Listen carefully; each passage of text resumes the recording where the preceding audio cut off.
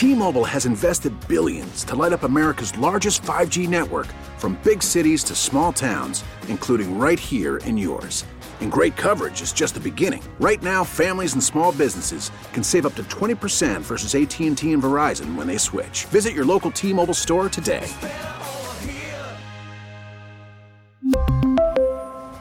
Plan savings with 3 lines of T-Mobile Essentials versus comparable available plans. Plan features and taxes and fees may vary. We get it. Attention spans just aren't what they used to be. Heads in social media and eyes on Netflix. But what do people do with their ears?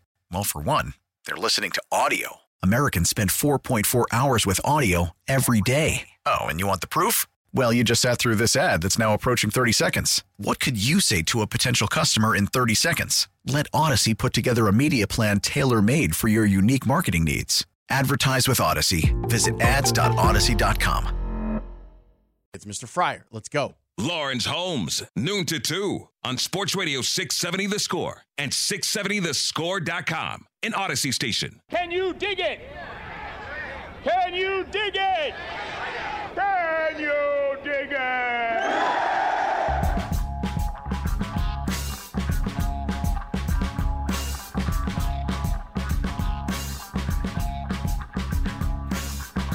Illinois' season is over after their loss to Houston, which I thought would be not a great matchup for them if they were to meet in the second round of the NCAA tournament.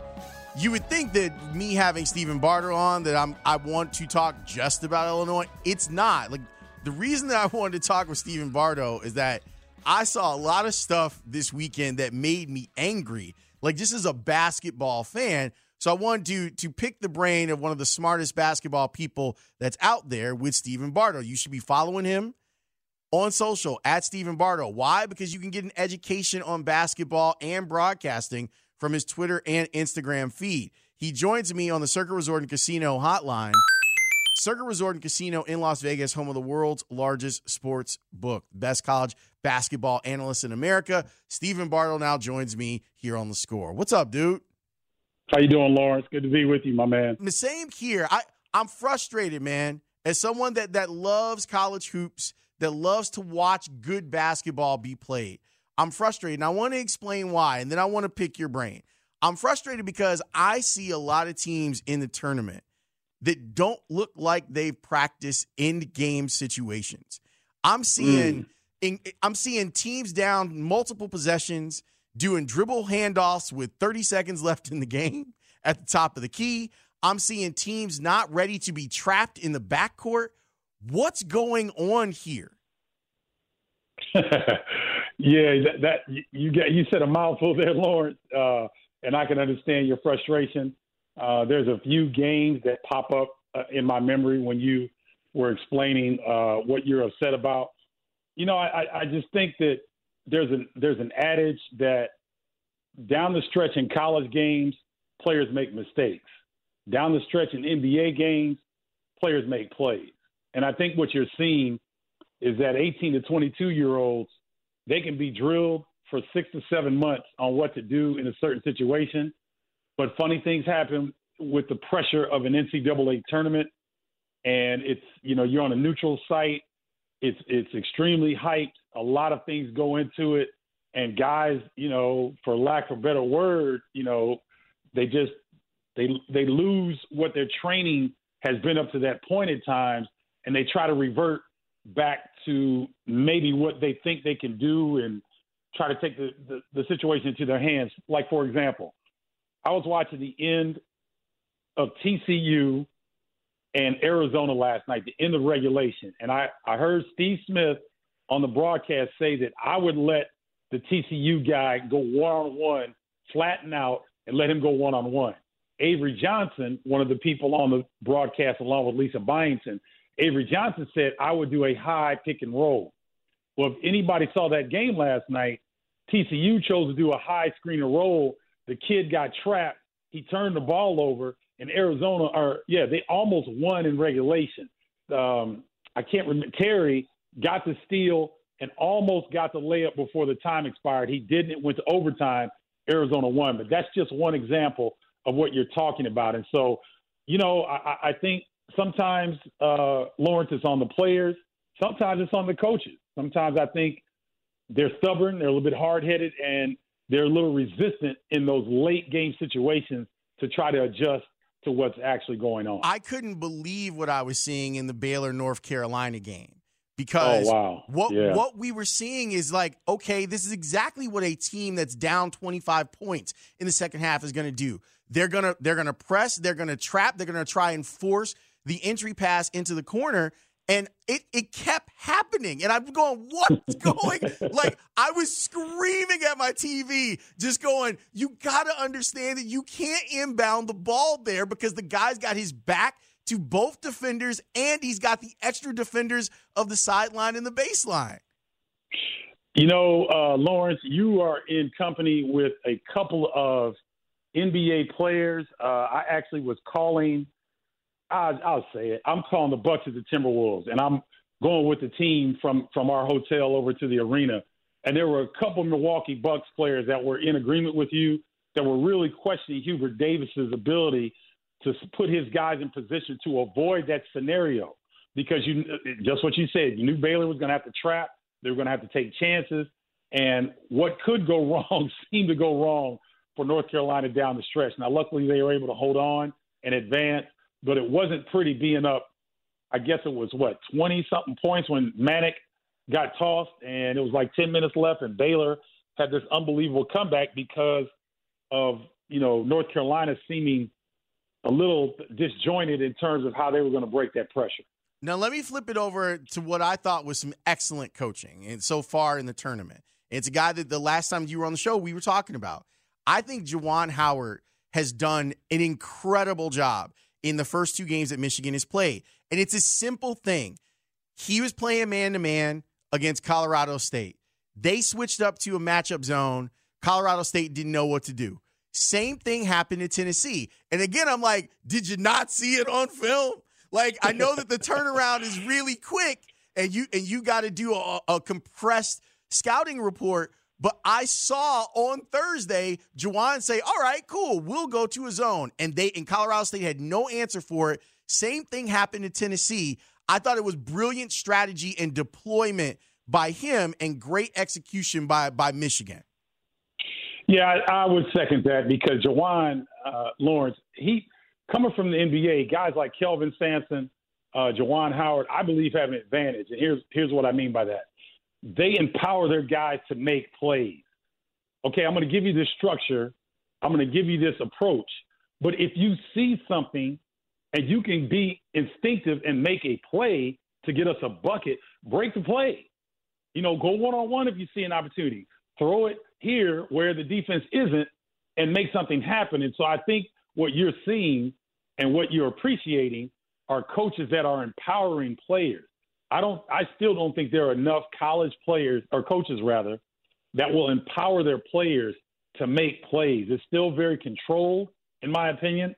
And I think that's where you start to see some of the teams that struggle when somebody throws an adjustment at them that, oh man, like their brain kind of short circuits because, all right, well, we have this approach against a matchup zone, but it's not working. So now we're stuck because it's not working. But yet I'm a player. I got to this level because I can make plays.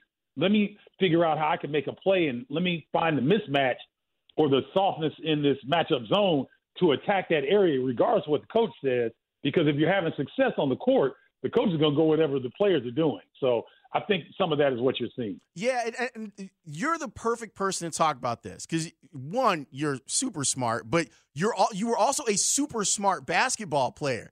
And As I told Brandon, I was like, hey, I want to get Bardo on the show. Like, in my mind, I could imagine you doing the same, like just waving your hand at the television, like, I can't believe some of this stuff that I'm seeing.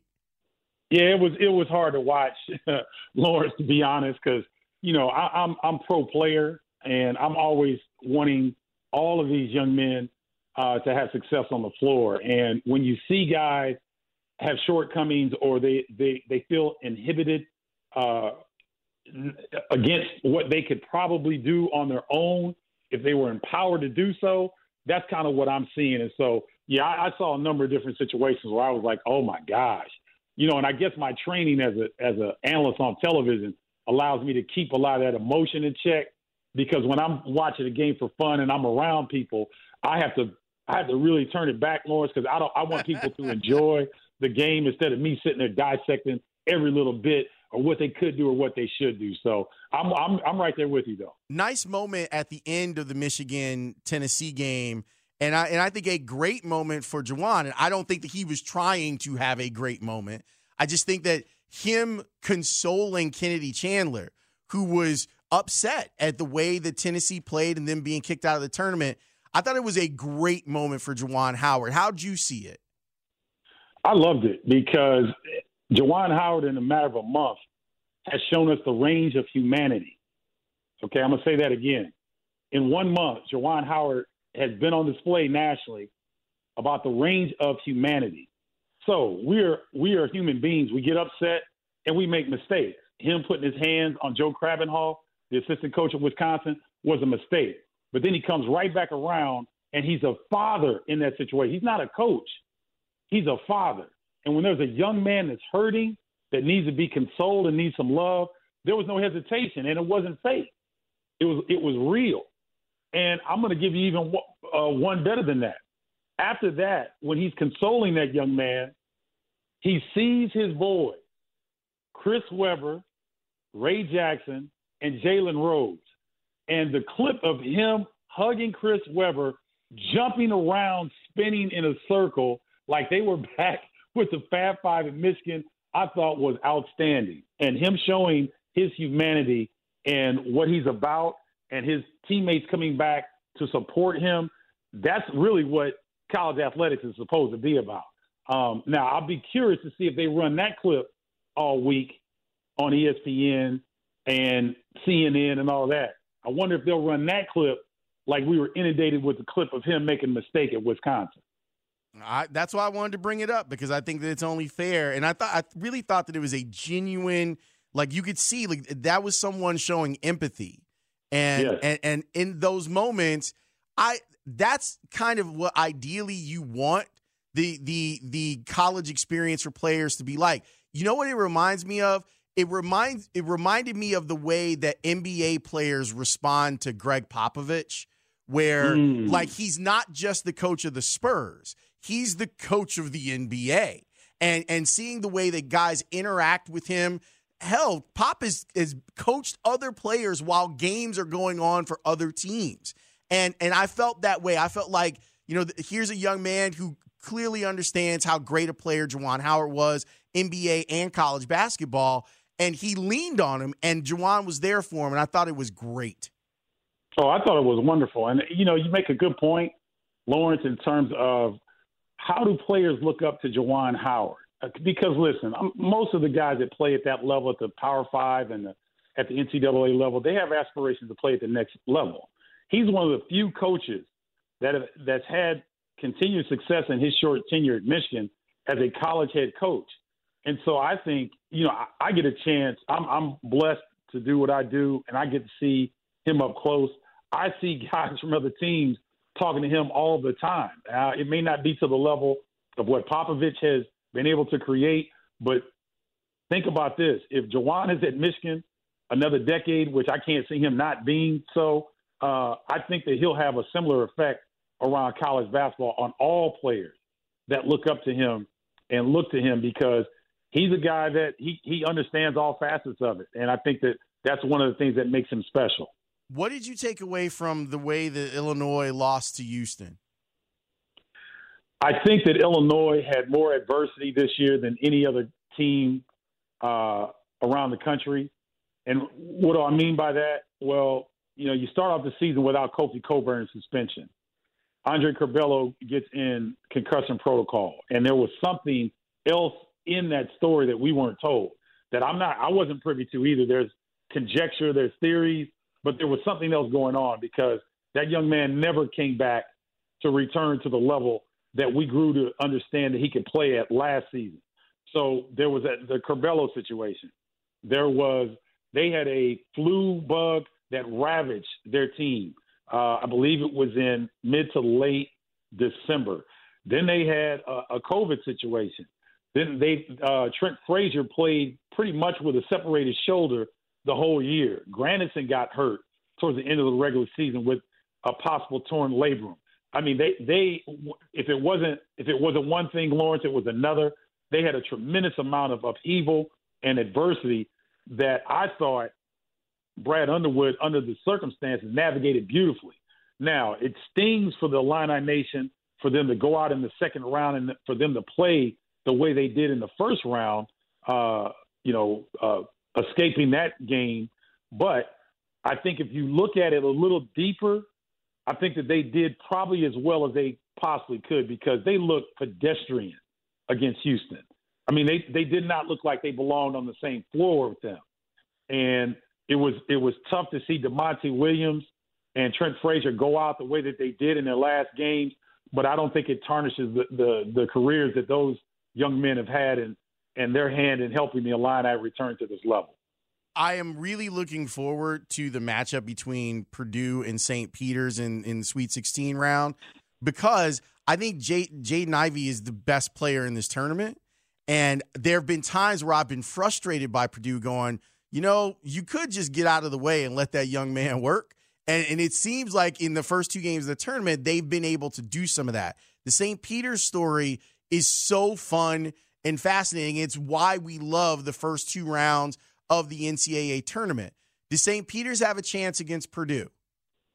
Sure, certainly. This is a team that they're undersized, but they fight, man, and they're so well disciplined. And I think that they're going to have to scramble. They're going to have to double team and recover back out to shooters. But this St. Peter's team, if you think about it, Purdue is probably one of the bigger front lines that you're going to see in college basketball history. Not just this year, because there's not many 7'4" Zach Edey's walking around. Right. Then you follow up with a 6'8", 6'9", multi-talented, multi-skilled Travion Williams that can bang as well. So St. Peter's really handled the front line of Kentucky. They matched their physicality. I don't think that the physicality part is going to be a problem for St. Peter's. What I think is going to be a depth issue, in that if Purdue can get them in foul trouble, I can't pronounce Ndefu, I believe. Ndefo is the multi-skilled frontline player for St. Peter's that's really 6'7", that's doing yeoman's work in the paint. I don't know that if they get in foul trouble that they can withstand the size and the depth of Purdue. Stephen, as always, I appreciate you jumping on and breaking stuff down, and I feel a lot better now. I should have just texted you, but I would have sent you like 100 texts, like during the Baylor UNC game alone, because I was just sitting there just screaming at my TV. So I'm glad that I got some real context and some strategy on how to make these guys better. What's the next thing that's coming up for you that people should be watching and looking for? Well, I'll be doing Bartles Breakdown tonight, my show on Facebook. You can find it, Bartles Breakdown. I've got 3 more Milwaukee Bucks games. I got some good ones. At Memphis this Saturday, at Philadelphia the next Tuesday, and then the Clippers April 1st. And then that will wrap up my television and radio coverage for basketball this season. Man, I'm so glad that you're getting an opportunity to do NBA games because, I mean, the game, so it's great, whether it's Bulls games or Bucks games. The fact that you're getting that run in the NBA, people will be taking notice, and it's good because you're the best that does it. Thank you, sir. As always, I appreciate you jumping on. Thank you so much, Lawrence. Appreciate you, my man. That is Stephen Bardo. Flying Illini point guard, college basketball analyst, now NBA analyst. It's so great to see when people get their opportunities and they, shine.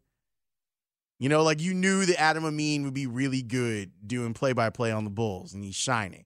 You knew that Jason Benetti would be great doing play-by-play for the White Sox. He's shining. Stephen Bardo gets to work with Benetti on Bulls games because of COVID. Shining. And now Bardo's getting a chance to, do games with Milwaukee, too. And that guy is so good. You heard it. You heard it for 20 minutes. Him explain to you why he's so good at this. And to see him be given an opportunity and him bust it, I love it. I absolutely, absolutely love it. I promised you more baseball talk. I would like to talk a little bit about both the Cubs and the White Sox, but we're going to hear from Jed Hoyer on Seiya Suzuki and what he thinks of him. That's coming up next. I'm Lawrence. You're listening to The Score. Lawrence Holmes, noon to 2 on Sports Radio 670 The Score and 670thescore.com, an Odyssey station. Mike Trout, I love you.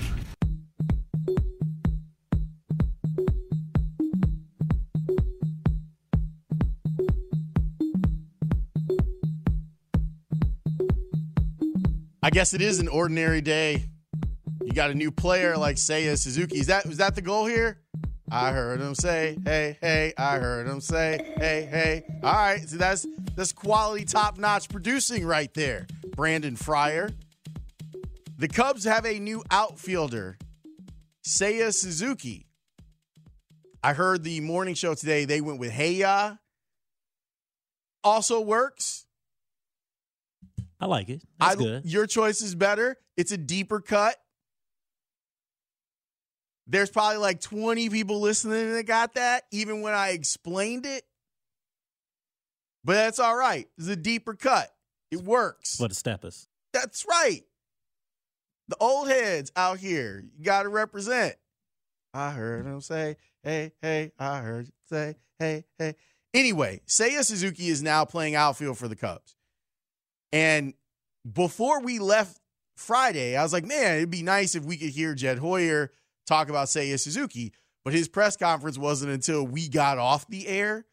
So Brandon was nice enough to pull about a minute of Jed explaining why they wanted to get Suzuki. For years, we have scouted Seiya for the Hiroshima Carp. His performance in Japan has been consistent and exceptional in all phases of the game. We feel equally good about who Seiya is as a person. We prepared a lot of research in anticipation of his posting. All that research came back about how much he loves the game and how obsessive he is with continually improving in all areas. And he's also incredibly popular with his teammates. We've talked a lot about building the next great Cubs team. We signed Seiya to a 5-year contract because we believe he'll play a significant role in that success now and that success in the future. What about his skill set made him such a priority? Yeah, so for us, it was, he has the ability, he's a power hitter who makes really good swing decisions and doesn't swing and miss a lot. So that's a really good place to start. He also plays really good defense in right field with a strong arm. He's a good base runner. So in some ways, the entirety of the game, but I think in particular, I would say the ability, like I said, to hit for power, make good swing decisions, and also not swing and miss. That's a really good package to translate to the game over here. So does that mean that Jason Hayward is going to move to center until or is that going to be Ortega? Like, they still got some outfield questions. Does he play left field now? What about Ian Happ, too? Well, Ian Happ has got the elbow injury, and he said that he should be ready, but is he going to be ready? And I don't know. Like, you've got some options now, which is good. I mean, Suzuki's going to be in the lineup every day. I don't see him platooning when you sign a guy to a 5-year deal. But I'm interested to watch him and see what his adjustment is like. I was talking last week on the show how I really like his swing, and it's the first step. In the Japanese league, he seemed to have pretty good plate discipline too, but getting to know an entire league might take some time. Now, it might not. That would be the best part if it didn't for the Cubs. But I stand by the idea of, if you know that two teams in your division aren't trying to compete, maybe you should do as much as you can to give your team a chance to win if it doesn't completely hamstring you from the future. There are plenty of Cubs fans that will tell you that the Cubs should be trying to compete every single year, that they should be spending money. And this is an example of them spending money. It also now has money that goes beyond, like, next year, their payroll, like Jason Hayward is still on their payroll for next year, but it's really low going into the Suzuki deal. So now you have a little bit of money that you spent on Suzuki, but it's not cost prohibitive looking at the way that the contract breaks down. I just look at that NL Central and go, man, it's winnable. But you're going to need some things. You're going to need Kyle Hendricks to be Cy Young consideration good. And he's been that before. You're going to need Marcus Stroman to be a top 30 pitcher in Major League Baseball. You're going to need Drew Smyly to give you innings. There's a lot that they need, but they could go out and buy it. They could buy some of their needs. We'll see. I'm really excited to see Suzuki play. Really, really excited. Meanwhile, there's another quarterback story in the NFL. No, it's not with the Bears. They have their quarterback, kind of. Matt Ryan has been traded to the Colts. And there's a couple of things that I want to say about this because everything in the NFL seems to be connected. The first thing is, I think it's amazing the way that the NFL has acted. The NFL teams have acted once it became clear. Oh, wait, there's another quarterback deal that got done. Jameis Winston's back with the Saints. So there's like no place for Baker Mayfield to start. I mean, I guess Atlanta, but they look like they're got Mariota. Anyway. Panthers, too. They say Carolina. Oh, yeah. Watch out for them. When they draft Cody Pickett, and then he's got to fight off Cody Pickett and Cody Pickett's small hands. Small hands, I know you're the one. That's not how the song goes, but you get where I was going with it. The way that NFL teams are like, oh, Deshaun's not going to face any criminal charges, rubs hands like Birdman. When I saw that deal cross Friday afternoon, I'm like, wow. So the 22 civil cases, that doesn't mean a thing, huh? They are willing. Now, if you're pocket watching on Deshaun, I doubt that he gets all of that $235 million, not because it's not guaranteed, but because I imagine he's going to serve a lengthy suspension. Because the NFL doesn't need a conviction. And there's a lot of smoke around him being creepy face. Like Stevie J, creepy face. How many people you think got that reference, Brandon? Maybe a few. Not as much as the hey. Okay. But I mean, if you're talking about creepy faces, Stevie J. King of it. Yeah. And he still ended up with Faith. It doesn't make sense. Don't matter. I should start throwing the creepy face out there. You got to start doing out here in these streets. Jeez. Anyway, so seeing NFL teams like fall over themselves to give guaranteed money to Deshaun Watson. Now, I'm not going to put him on the list of Hall of Famers at the bank, which will be tomorrow's top 5. I got another name that needs to be on the list for the Hall of Famers at the bank discussion. I went through it and I was like, oh, I got some names and this is fun and this is fun. And then I was like, anyway, tomorrow, 1240, my top 5 list of Hall of Famers at the bank and why they're Hall of Famers at the bank. It can't just be that they made the most money. It's got to be the most money for the least amount of work. It's got to be that. Can we switch it up too? Like you want to, besides the correct answers, can we do like the money sign?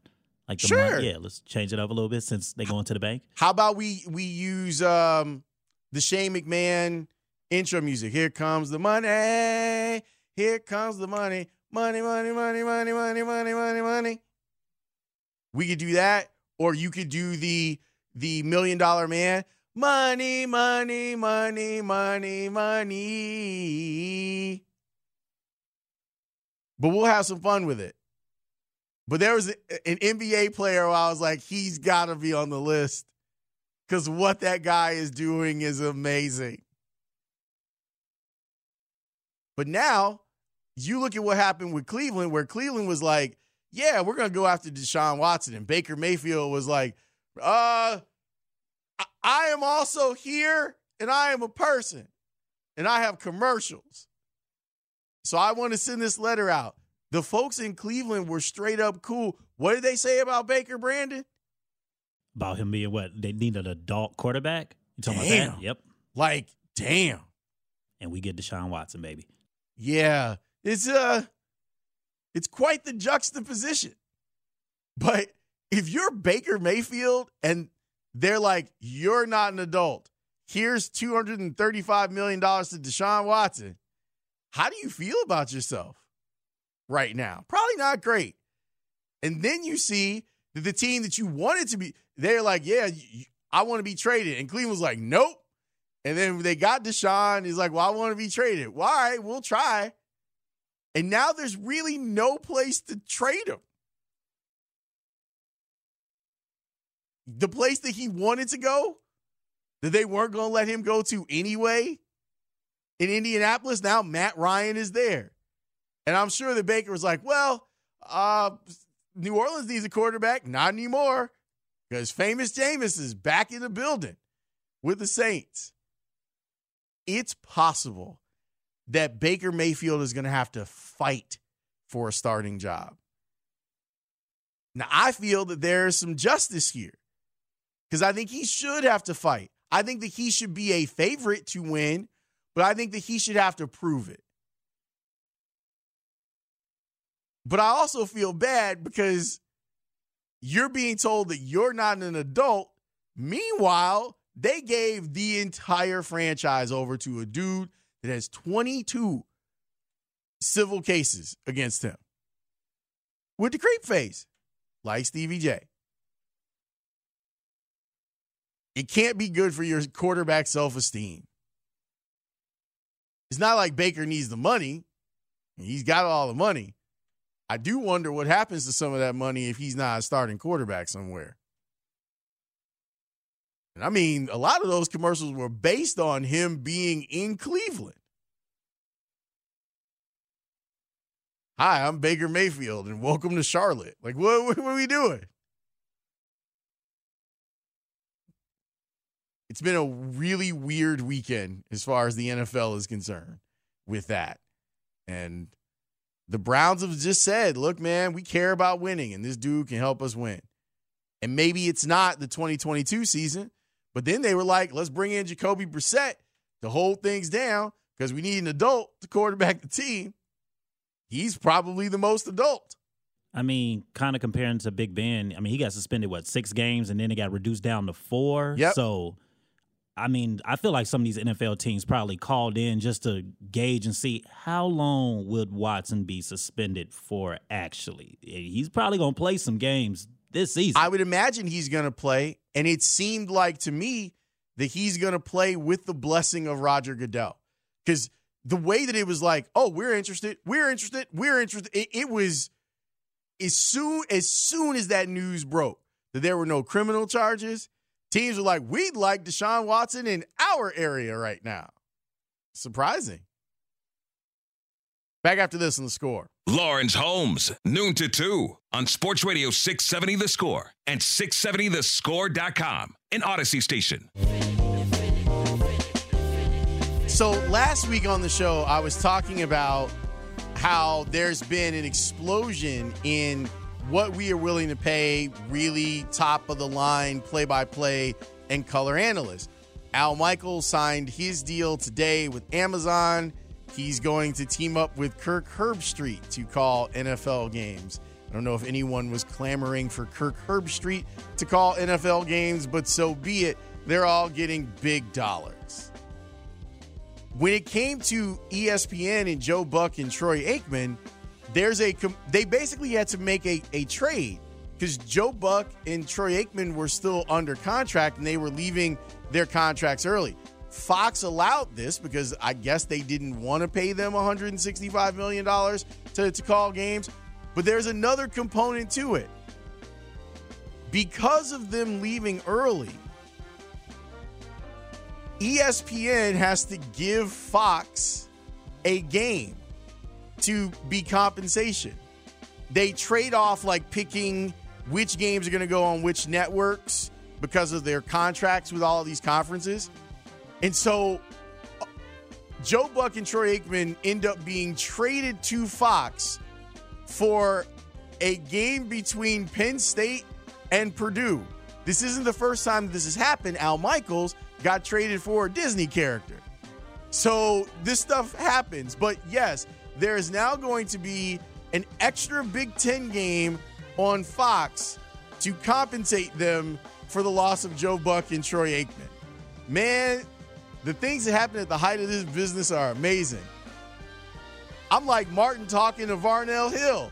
I'm trying to get to the Yams. Parkins and Spiegel will join me next here on The Score.